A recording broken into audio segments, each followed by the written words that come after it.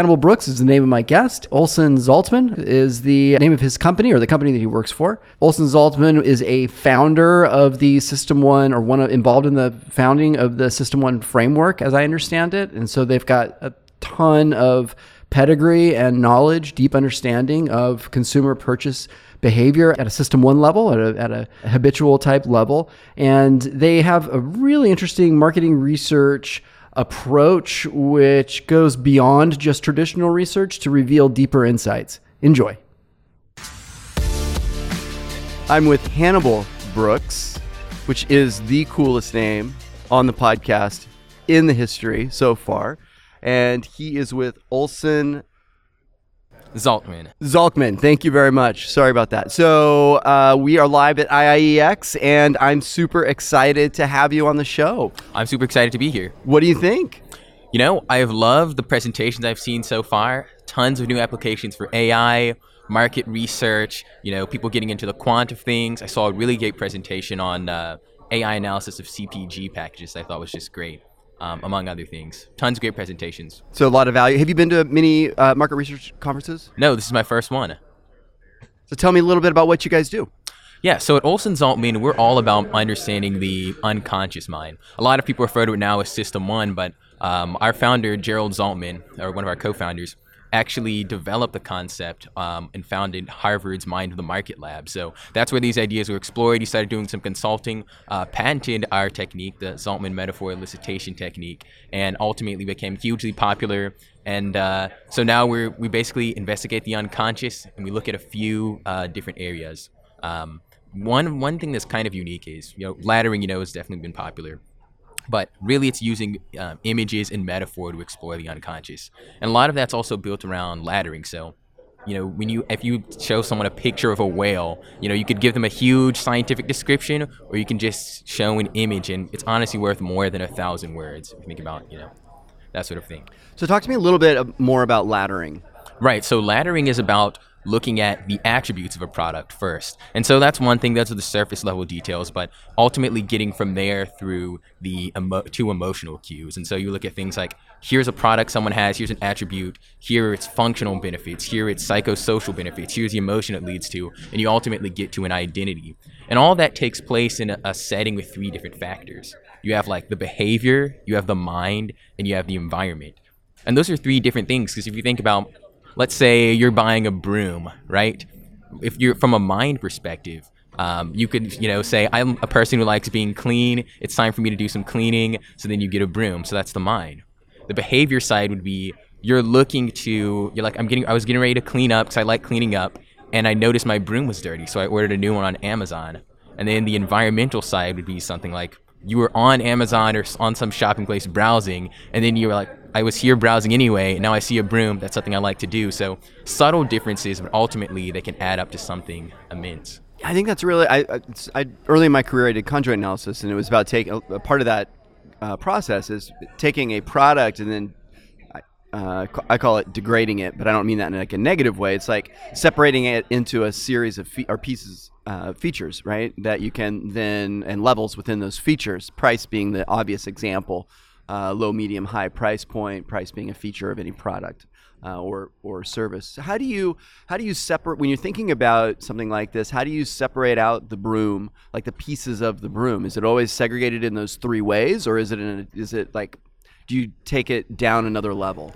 Well, one thing that we specialize in is after we do our analyses, so a lot of it's these in-depth one-on-one interviews, these ZMAT interviews we call them, using images. So a lot of companies now are starting to use images and understand the power of metaphor, but ours is about going levels deeper and building a complete story. So the way we break it up is we do the interviews, we break down products into these attributes, we do custom mind maps. So we essentially build out all of these various features and ladder up to the top level of connection. And if you look at like some of the features that, if you look at, a lot of things I have today, like why don't I have my elbows resting on this table right now, right? So a lot of people are like, oh, it's because of something sailors did, because sailors, when they would eat on decks, they would have their elbows resting on tables. So patrons would be warned, okay, if someone rests their elbows on a table, it means they're going to be aggressive at the table. But that's not actually the origin. It's because it's a naturally defensive position. So it actually has origins going like thousands of years back. So ultimately, you have to do a deep dive in customers' minds to understand the underlying factors that lead to their behaviors. I love that example. My good friend Gordon Hall is he was Mr. California back in the day, so he's like super like buff, right? Yeah. And when he eats, I always laugh at him. I'm saying, dude, it's like you're in prison because he puts he literally protects his food. As it's just so funny. Like he's in some, like somebody's gonna want to eat his food. Gordon knows he's gonna eat your food. Calm down. So anyway, can't wait to share this episode with him. So you guys have been around a while. We have. And have you had much presence inside of the market research community at trade shows? We had a bigger presence in the past. We went dark for a while because we have a couple of books out now that have been pretty popular, constant referral business from that. But now we're making more of a venture into like the conferences, getting more involved in that space. So I'm actually here giving a presentation on the new speakers circuit. Oh, I can't wait to hear that. What time is that today? It's at 10:40. 10:40. Now, will you be publishing the talk on social media? LinkedIn? I'd hope so. Yes. Cool. Presentations, that kind of thing. I tell you what, like when you come up with pillar content like that, like I'm not sure that they video it or not, but if you don't have somebody videoing it, you should try to get somebody to do it. Then breaking that up into a short like series of maybe 5 posts at 60 seconds a piece on LinkedIn, and then with some long form blog with using, I don't know if you're familiar with, like LinkedIn had purchased SlideShare, and it's a great way to get additional visibility on your content by just taking your long form content, converting it into a PowerPoint presentation, which you already have done, right? Yeah. And then posting that on SlideShare. It's a really effective way to be able to punch through on LinkedIn, get visibility on your content, your company's value prop, and help customers and the community at large find you. That sounds great. Yeah. I'll definitely take that in. Totally. So, Olson Zaltman. You got it. Some people call us OZ for short. Oh, I like OZ so much better. Thank you. It's also early in the morning, and this is day 3 for me, which... No worries. I see you got the coffee in front of you, so... I know, first cup. Where'd you stay? Did you stay in the conference hotel? Yeah, I'm just a couple of minutes away in the building. Guy. Anything really interesting at the show so far from an exhibit perspective?